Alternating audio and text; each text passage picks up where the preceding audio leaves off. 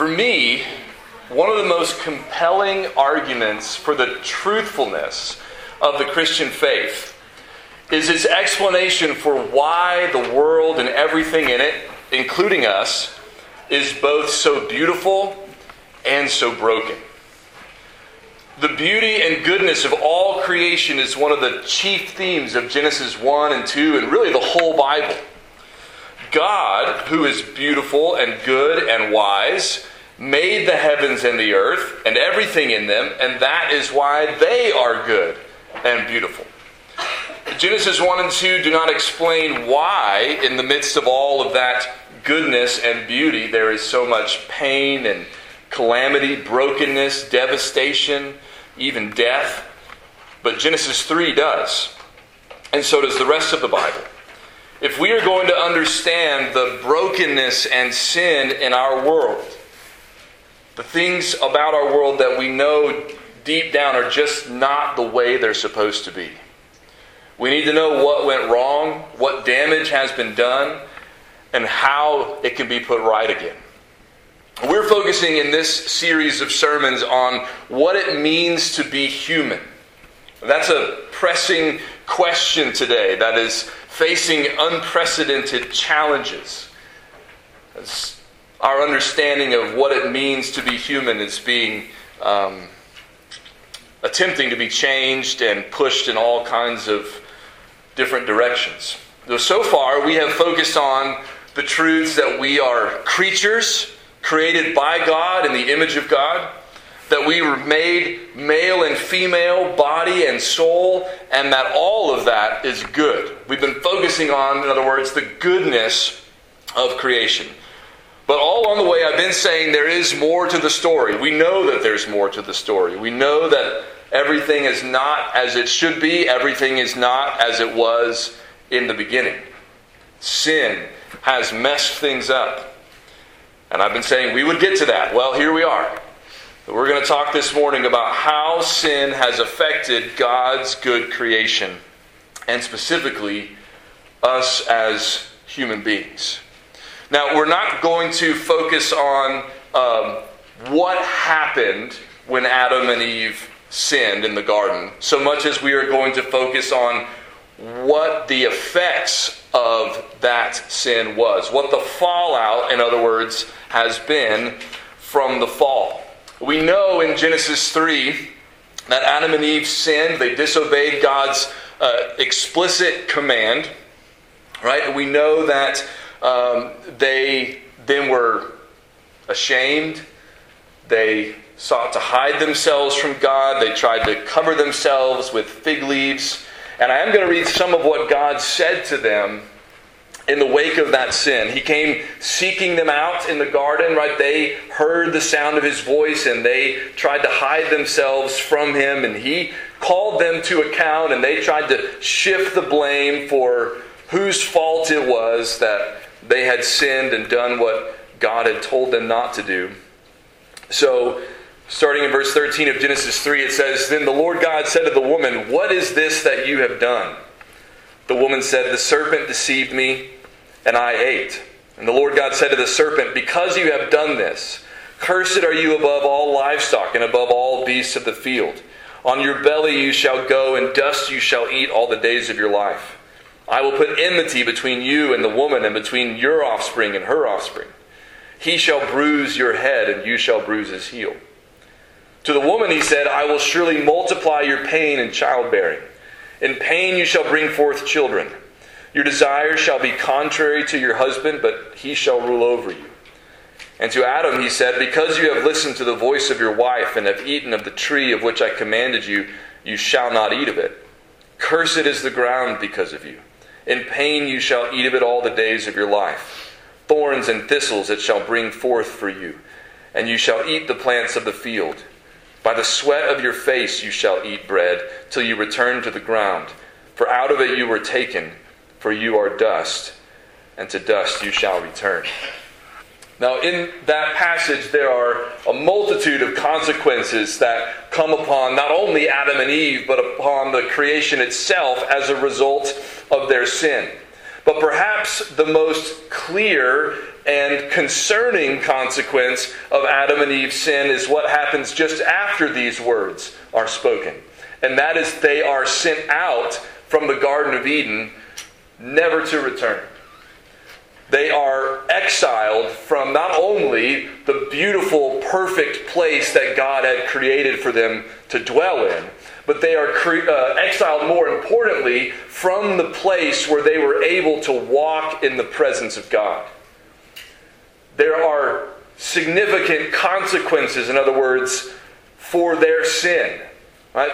Before they could, again, walk with God. They heard Him walking in the garden. They could enjoy the fellowship of His presence. But now, as they are exiled from the garden, sent out east of Eden, as it were, they are cut off, and that's a consequence that's not just for them, but when they have children, they're not going to be born in Eden and get a fresh start. They're born outside of the garden as well.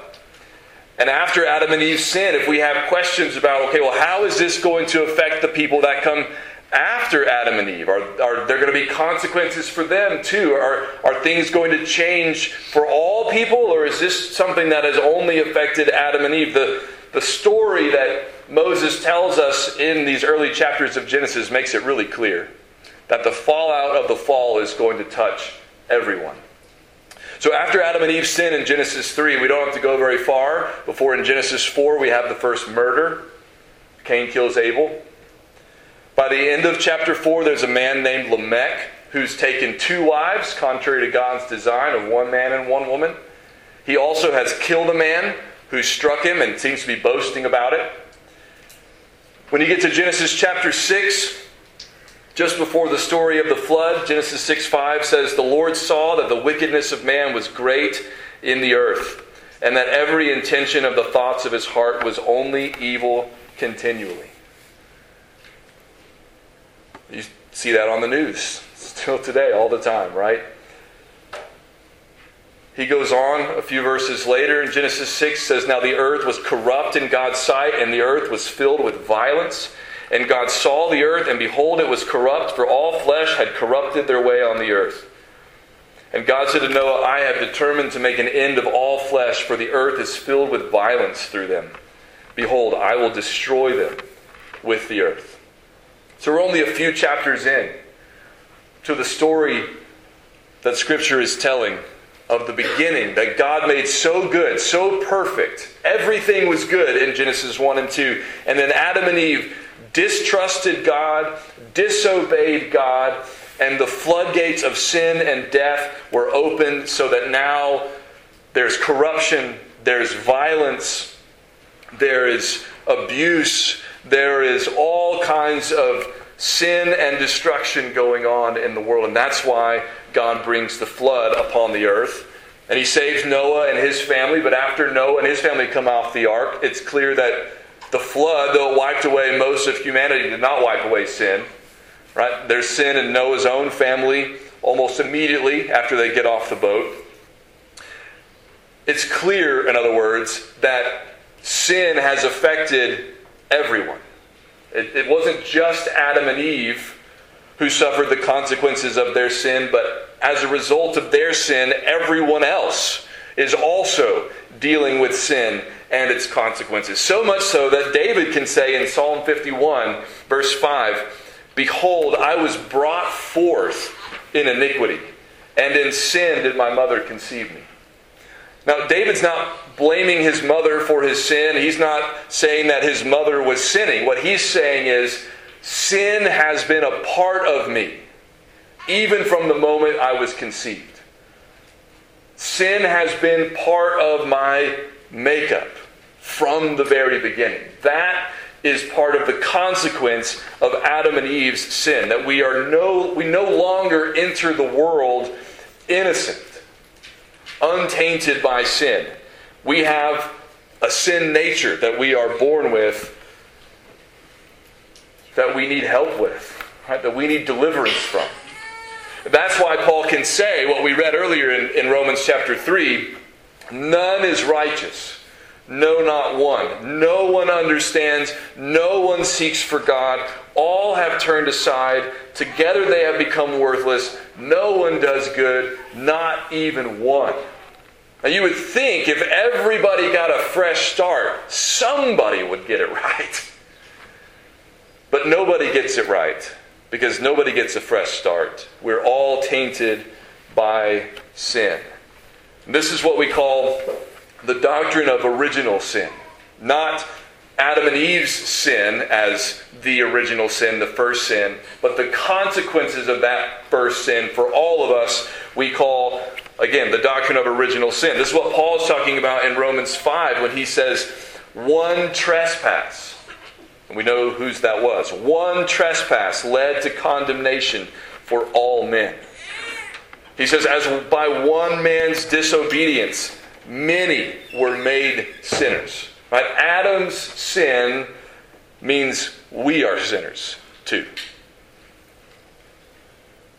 But there's good news as well. He says not only that one trespass led to condemnation for all men, but in the same way he says, so one act of righteousness, Jesus's, leads to justification and life for all men. As by one man's disobedience the many were made sinners, so by the one man's obedience the many will be made righteous. So if you hear that Adam's sin has consequences for you, and you think, well, hold on a minute, that doesn't seem fair. Well, think about the other side as well. Jesus' actions have consequences for you if you trust him. We're not going to complain about that not being fair, right? So we got to be willing to accept the other side of that as well.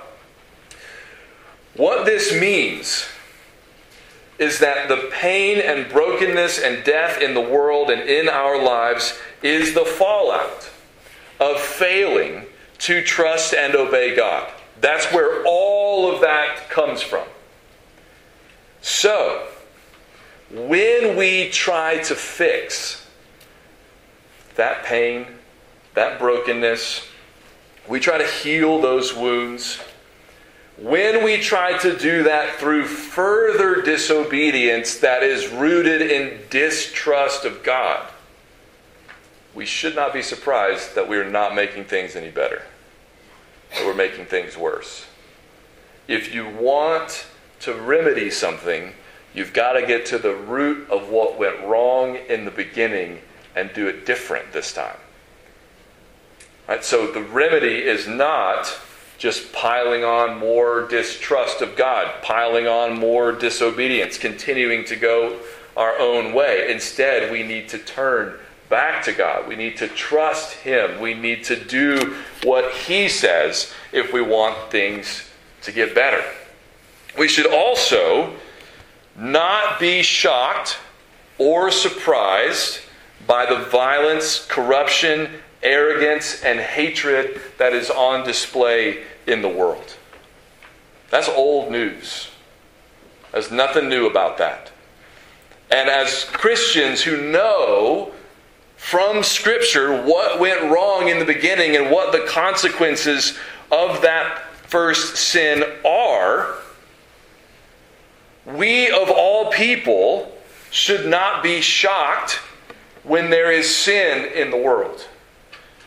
We should not even be shocked when Christians sin, because we know we're going to.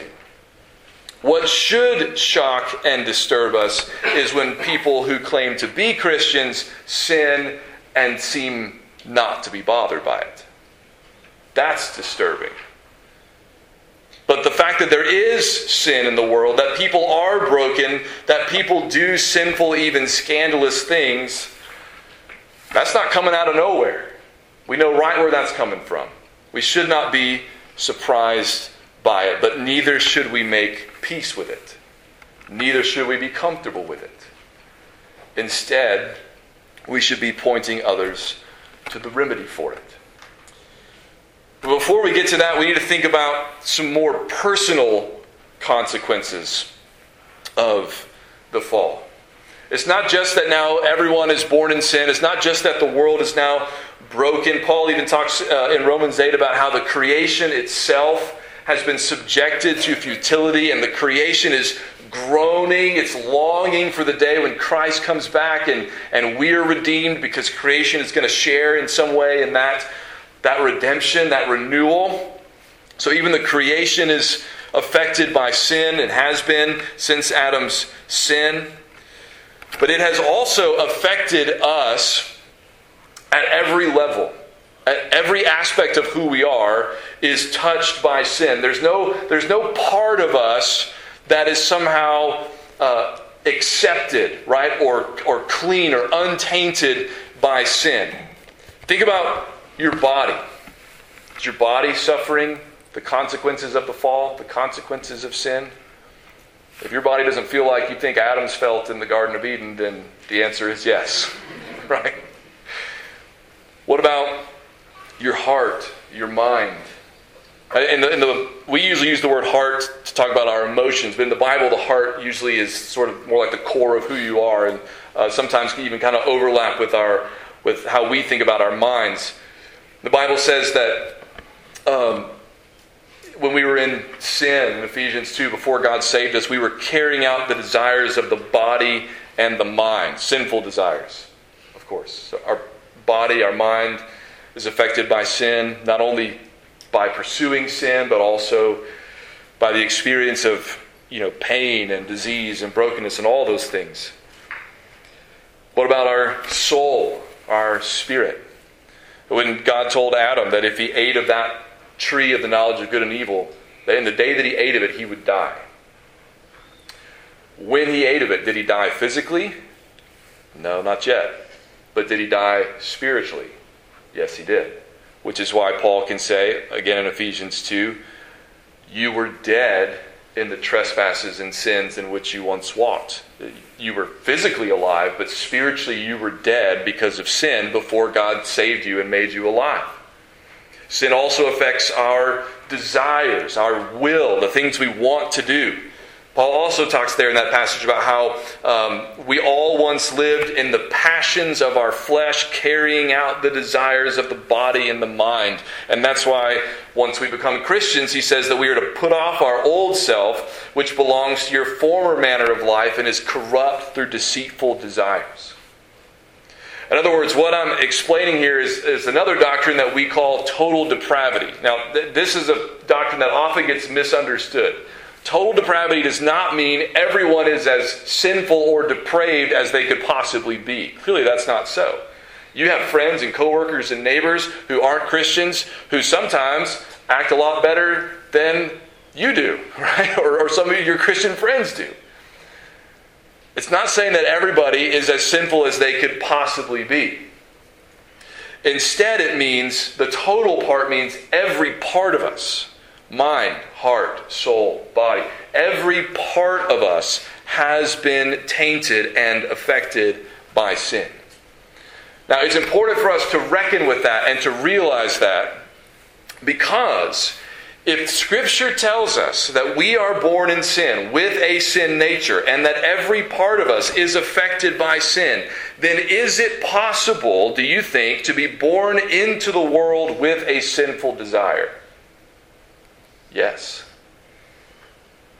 Does that mean that that sinful desire is not your fault if you give into it? No. We're all born into the world with sinful desires. That's what Paul's talking about in Ephesians 2. The sinful things that you desire might be different than the sinful things I'm inclined to desire, but we all come into the world bent and inclined towards sin as a result of Adam and Eve's fall. So, how about this? Is it possible to have a sense that something deep down inside of you is broken and painfully out of sorts? Yes. We should have no problem acknowledging that. We of all people should know how deep the root of sin goes. And we of all people should understand and be sympathetic to the damage sin has brought on the world and on individual people. But we also know the remedy. And that's where we're going next. But before we do, I want to say one more thing about how we seek to moderate or alleviate some of the effects of sin even now. Because we know the full remedy is not coming till Jesus comes back. Right? And we'll get to that in a moment. But I want to talk about the ways medicine, medical practice, can be a partial remedy for some of the fallout of the fall, and yet at the same time can be used at times to pursue a false remedy. All right, now I'm stepping outside of my area of expertise here, right? But I want us to think from a Christian perspective, because this is an important conversation going on in the culture, and so I don't want to ignore it, even though I'm a little apprehensive about stepping into this part. So if you have some pushback, just give me some grace and we can talk about it. But medicine and medical practice, generally speaking, is a gift from God. I know there are certain aspects of medicine and medical practice that some Christians are extremely reserved about or concerned about. I'm not trying to get into all of that. But I think we can all agree that it is a mercy of God that if your appendix ruptures, somebody can take it out so that you don't die, right? So that you can live, right? So I like the fact that I can take medicine and alleviate a bad headache. You know, those are mercies. Those are gifts from God and should be, if we're going to receive them, should be received as such, right? But medicine can be abused, right? It is not perfect. Just like every good gift that God gives, we can distort it. But it is a gift that can relieve some of the effects of the fall. I mean, one of the chief effects of the fall that God talks to Adam about is the pain, and Eve as well, the pain that they are going to incur. Can we relieve some of the pain in childbearing, some of the pain that comes upon our bodies because of our work on the ground? Yes, we can. And that's a gift. That's a mercy. But not everything that we call medicine and not everything that can be done medically is healthy or beneficial or wise. So, the goal of medicine, I think from a Christian perspective, and again, I'm waiting outside of my area of expertise, but I think this is faithful. The goal of medicine, generally speaking, from a Christian perspective, is to heal the body and to restore its full function as much as possible.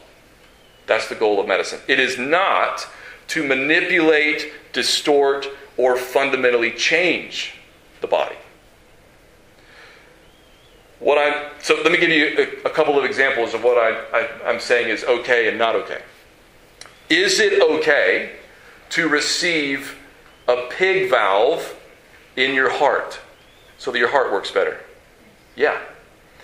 Is it okay to receive a pig's tail to be added onto your body? No. No. Now that might seem like a bit of an extreme example, but I don't actually think it is. And it gets to the heart of what medicine is for and what it's not for. Right? It is for helping your body do what it is supposed to do. So even, for example, if we go back to the appendix example. If your appendix ruptures and needs to be removed, you say, well, how is that helpful? You're taking a part of your body that God created out. Yeah, well, that part of your body is trying to poison the rest of your body, so you got to take it out so the rest of your body can function well. That's what medicine is for, right? That's what medical practice is for. So there are some ways that medicine can alleviate some of the brokenness and distress and hardship and pain that we are experiencing, but there are also ways that people pursue medical practice to bring what they think will be a remedy that is actually a false use of medicine and a false remedy that will not ultimately relieve the brokenness that they are trying to address.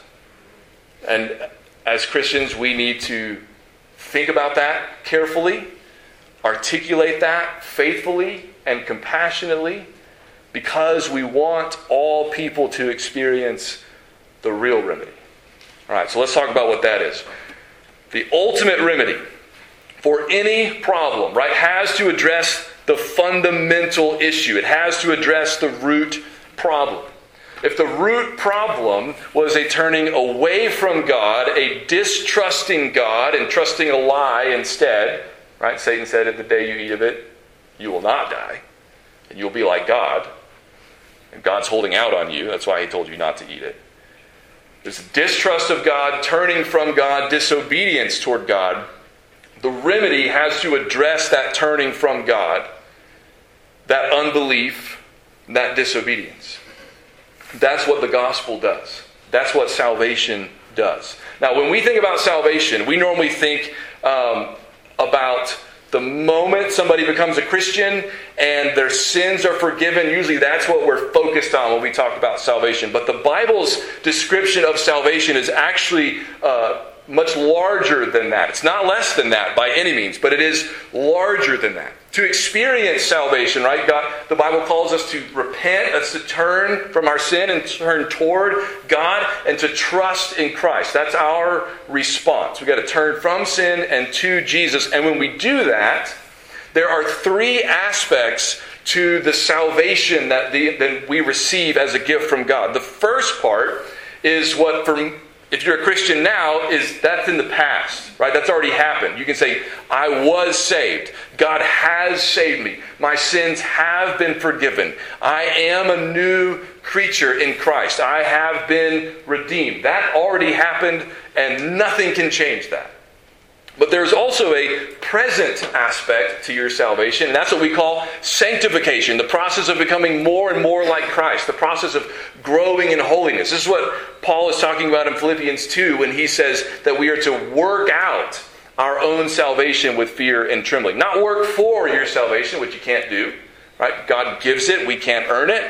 But work it out. God has already saved you. He's already made you His. He's already made you new. So now you need to work on living out who God has made you to be.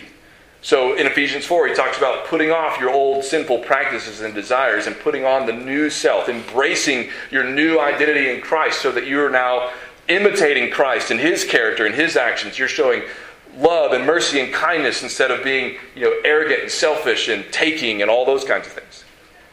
So there's a present aspect to our salvation. And then there is a future aspect to our salvation that we call glorification.